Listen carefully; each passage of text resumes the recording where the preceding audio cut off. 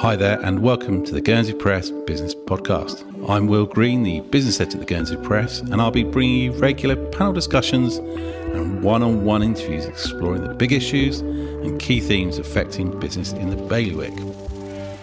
On the first episode, I spoke to three local leaders about the island's prospects as we hopefully move out of the worst of the pandemic, and how the G7 deal on tax might impact our flagship industry. So do check it out if you missed it. This week, though, our focus is on the economy at large. Kevin Bosher is my guest. He's the Chief Investment Officer at Investment Services Group Ravenscroft. We spoke about where the global economy is heading, what big issues he's keeping a close eye on, and how Guernsey fits into a fast-changing international picture. Hi Kevin, Hi. You're the Chief Investment Officer at Ravenscroft. The world seems to be a completely crazy place at the moment. You're an expert in investment and economic matters.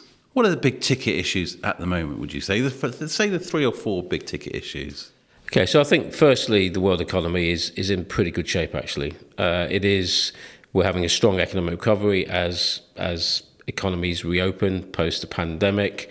There's powerful pent-up demand, there's lots of savings out there, governments are busy spending lots of money, central banks are keeping interest rates near zero and printing lots of money, global trade has picked up, consumers are spending, so all aspects of economic activity are firing on all cylinders at the moment. So, for example, UK, US projected to grow over 7% this year, over 5% next year. So powerful economic recovery is the first most important theme.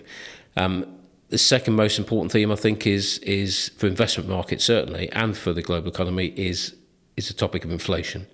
And that is, we've definitely seen a pick-up in inflation numbers in the short term over the last few months, and to a large extent that was predicted, because last year when economies were shut down, there was a big deflationary impact as spending effectively in investment stopped. So we're simply 12 months on, we're getting the base effects of that big drop falling out, which is leading to this increase in inflation. And as I say, most people expected it. Having said that, it has surprised on the upside in the US in particular. And there are some people who fear that what we're seeing short term becomes a much longer term trend and problem. And the last time really the world had to worry about rising inflation was back in the 60s and 70s. So that's going to be a major issue for the global economy and markets going forward. And I guess the third factor is the geopolitical scene. There's always plenty to worry about on that score. But what we're seeing between China and the US, and indeed China and Europe and everywhere else, it's not just about trade, global trade. It's about the fact that China is genuinely challenging the US as a global military, economic and technological superpower. And actually China probably comes out of this pandemic in a much stronger position relative to the US. And so this is very much a long-term thing at play here. As well as all the usual geopolitical situation in the Middle East, which is having an impact on the oil price. So I think those are kind of the three key factors.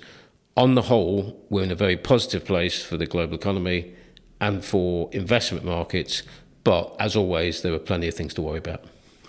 And you talked about there being an uptick in the economy. For Guernsey, if there's a fair wind blowing in the UK and the US, does that mean we're going to benefit economically here? Yeah, no, absolutely.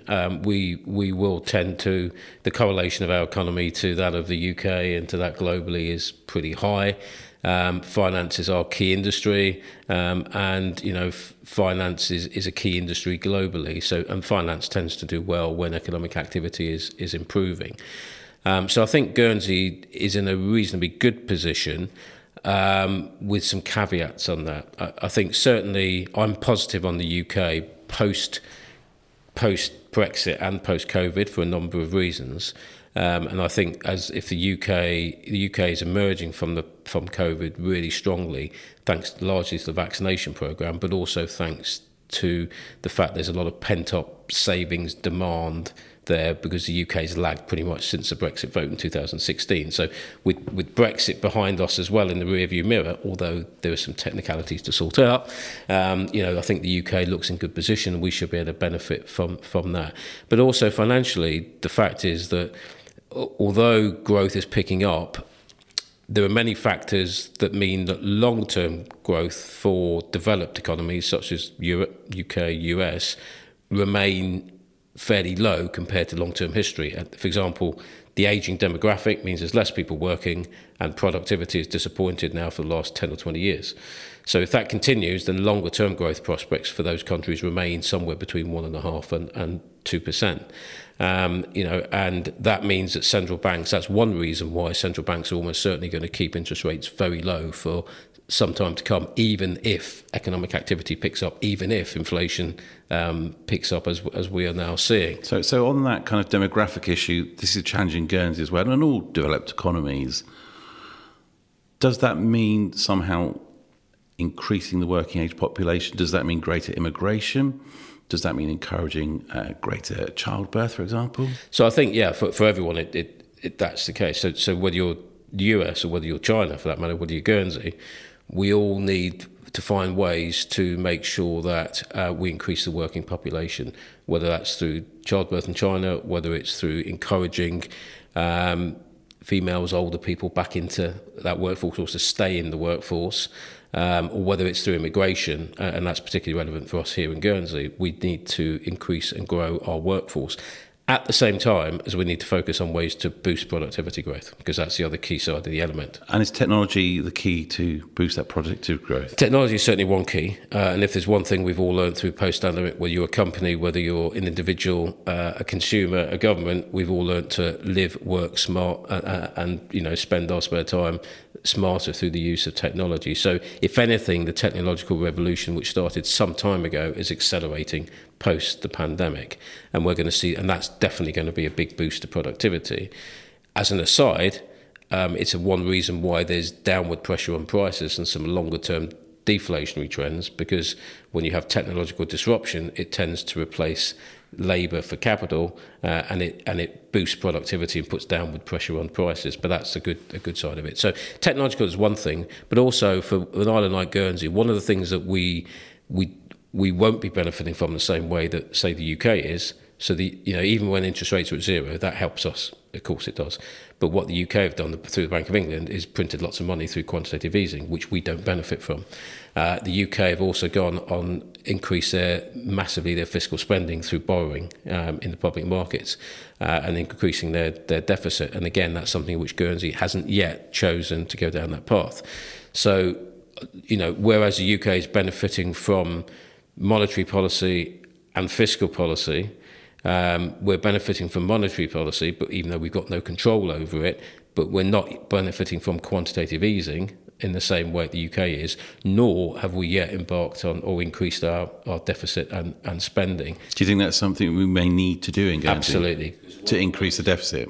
I think we're going to need to borrow. I think we're going to need to take advantage, like Janet Yellen at the Treasury has said, and other central bankers, we're going to need to take advantage of once-in-generation low interest rates to borrow in order to invest in areas of our economy which are going to boost long-term productivity and growth. And that includes technology and infrastructure spend, for example. So I guess the read across for globalised economies would be your transport networks, and then localising that again, your transport networks. Yeah, transport networks are absolutely vital. You need to bring down the cost of getting to and from the island and getting things to and from the island, freightage and everything else. That's one way. Technology, definitely. Connectivity is so important that we get better broadband connectivity across the whole island. Government needs to support work with the private sector on some infrastructure spend, whereby we are investing locally in our economy to boost long-term growth, whether that's be through creating more housing, through creating more opportunities in industries like tourism, technology, finance, and other things. We need to try and use local labour and capital where we can to do that. And so all of these things are very important for Guernsey, and everywhere else is doing them. The US are leading the way in this. They talk about trillions, aren't they? Yeah, well, they've spent something like 25% of their GDP, their size of their economy, on fiscal spending in the last, or at least they've either spent it or was planned to spend it. Even Germany, which hitherto has been really fiscally frugal, has spent in excess of 10%, on fiscally through borrowing, and they've now got a deficit for the first time in a long time. The UK is similar amounts to that, if not a bit more. So everywhere in the developed world is borrowing in order to spend and invest.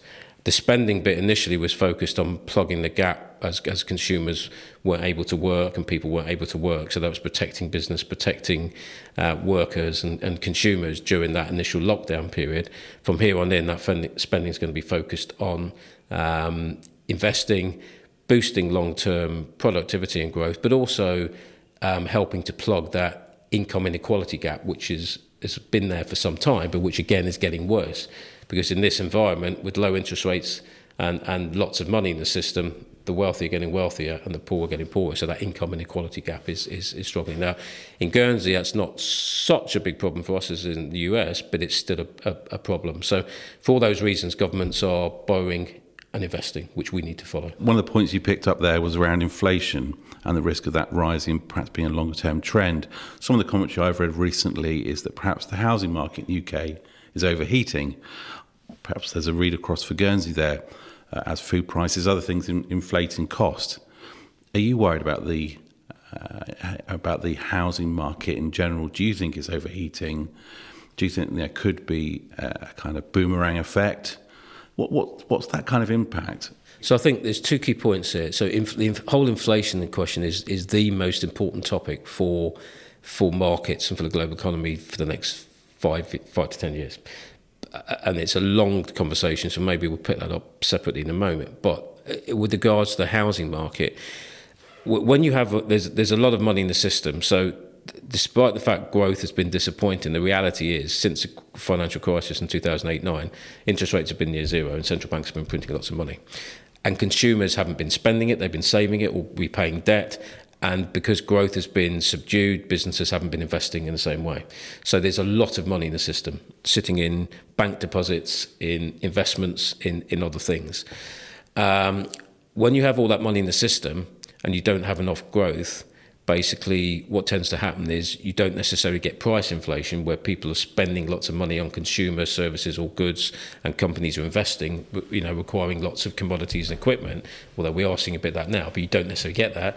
What you do see is asset price inflation. So a lot of that money goes into stock markets, into bond markets, into houses and fine art and other assets. And that's really what we've seen for the last few years. And that's one reason why the income inequality gap's got much worse. So definitely there is a risk that because central banks are going to because they're acutely aware of some of the longer term issues around demographics, high debt levels, subdued growth rates, global deflationary pressures as excess savings over demand and investment. This is long-term secular deflationary trends. Because central banks are acutely aware of this, and also governments are having to effectively fight three battles at the moment: COVID recovery, income inequality, and climate change. I think they're going to continue to keep interest rates near current levels for some time to come, even with rising activity, and they're also going to keep printing money and doing quantitative easing and finding other ways to keep interest rates, bond yields low and so on. So that means, therefore, that there's likely to continue to be an excess of surplus funds going into financial assets, and that will include property.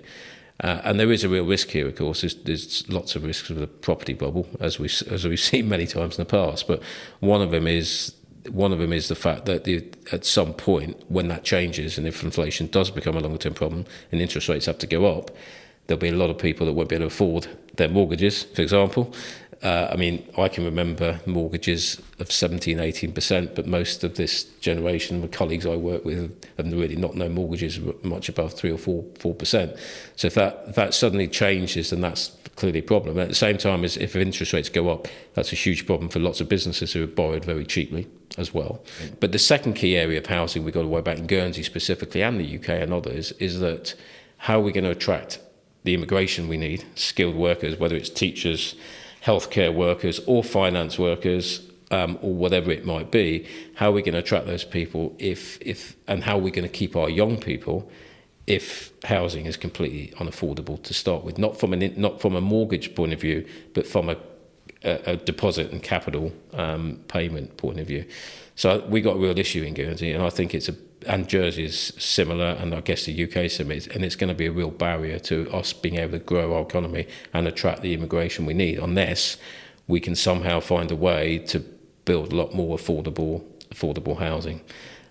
It's, on the one hand, obviously it helps the economy when house prices are rising, because it kind of creates wealth and that comfort effect and encourages people to spend. On the other hand, if you're going to attract people in and keep those people, you need to be able to make sure that they can live. And it's not just buying houses; it's a rental problem as well. You mentioned there about some interesting investment trends there. Fine wine, for example. What are some of the investment trends? What are people putting their money in at the moment? And what's perhaps Ravenscroft suggesting people do, or is it more responsive? What's the kind of look of the market at the moment? So across Ravenscroft, we've got lots of areas of our business, but generally what people are wanting to do is, and it depends on your age and your risk profile and your objectives, i.e. whether it's income, long-term growth, whether you're medium risk, high risk, low risk, etc. But generally speaking, in this environment where you've got an economic recovery, lots of economic growth, that generates decent corporate profits. You've got interest rates near zero, you've got lots of money in the system, and you've got valuations which look reasonable in most areas. The best investment for most people long term will be to invest in stocks and shares in companies, basically, in equities. That's going to be the best long term investment. It has been historically for many times, even though there's periods where equities don't do so well. But in the long run, equities should generate you the best returns, and that's even more so now with the current macroeconomic environment we find ourselves with. But people are also interested in investing in bonds, but in bonds you have to be careful, because if interest rates start to go up, then cash becomes a greater competitor for bonds which offer a fixed rate of return. Therefore, bonds tend to do less well. So for those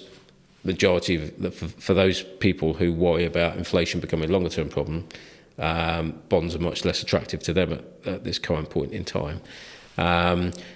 If inflation does come back into the system, you would expect property and real assets, infrastructure type projects to do quite well. They tend to do well in that sort of rising inflation environment. Gold, I think, will do very well long term and is a good diversification portfolio. Gold does best basically when inflation is rising, when the dollar is weak, when the dollar is weakening. Basically, that's when it tends to do best, or when there's a lot of uncertainty in the world. Gold has struggled a bit lately. It hasn't done as well as many people would have thought, and I think that's largely because so much of the money that would normally go into gold has gone into Bitcoin and other cryptocurrencies.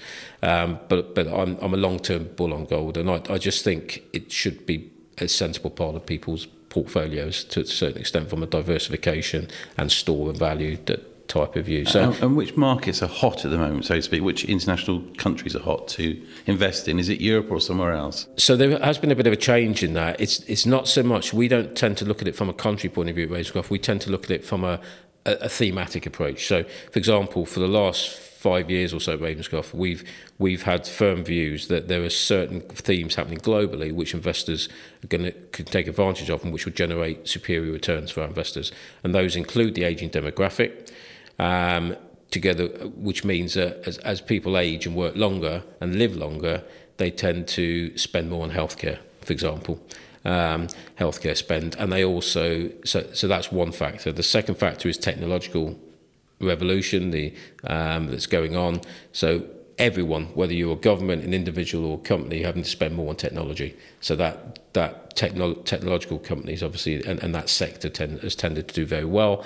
A third factor has been the fact that as the wealth increases globally, and that is increasing, more and more of that wealth is being concentrated in the faster growing economies, which are largely based in Asia and emerging markets, for example. And as I said before, China and that part of the world comes out of this whole thing stronger than developed economies going forward.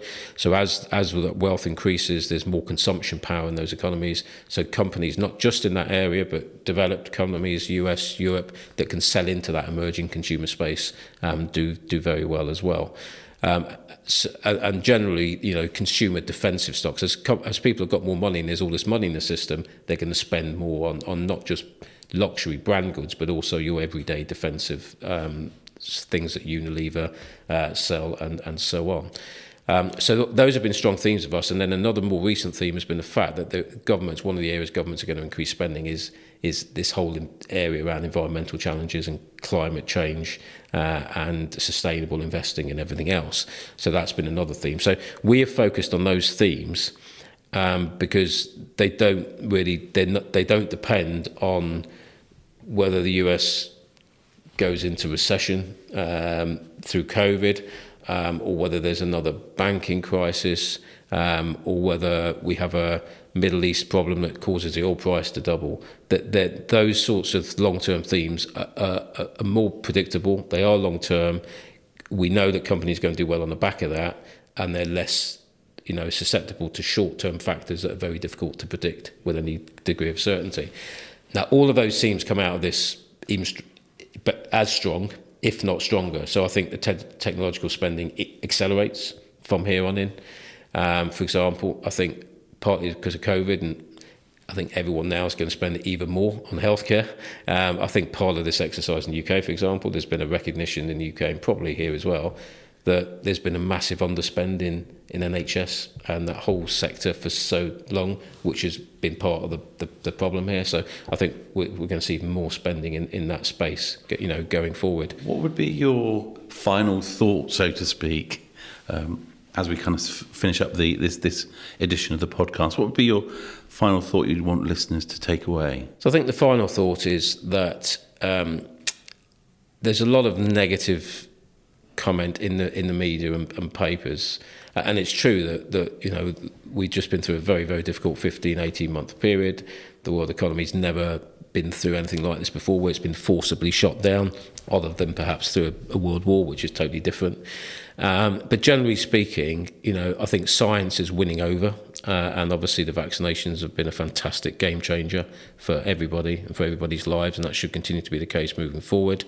I think the global economy is recovering fast. It's in pretty good shape. I think, governments and central banks are largely doing the right things to engender and foster continued economic activity and growth moving forward.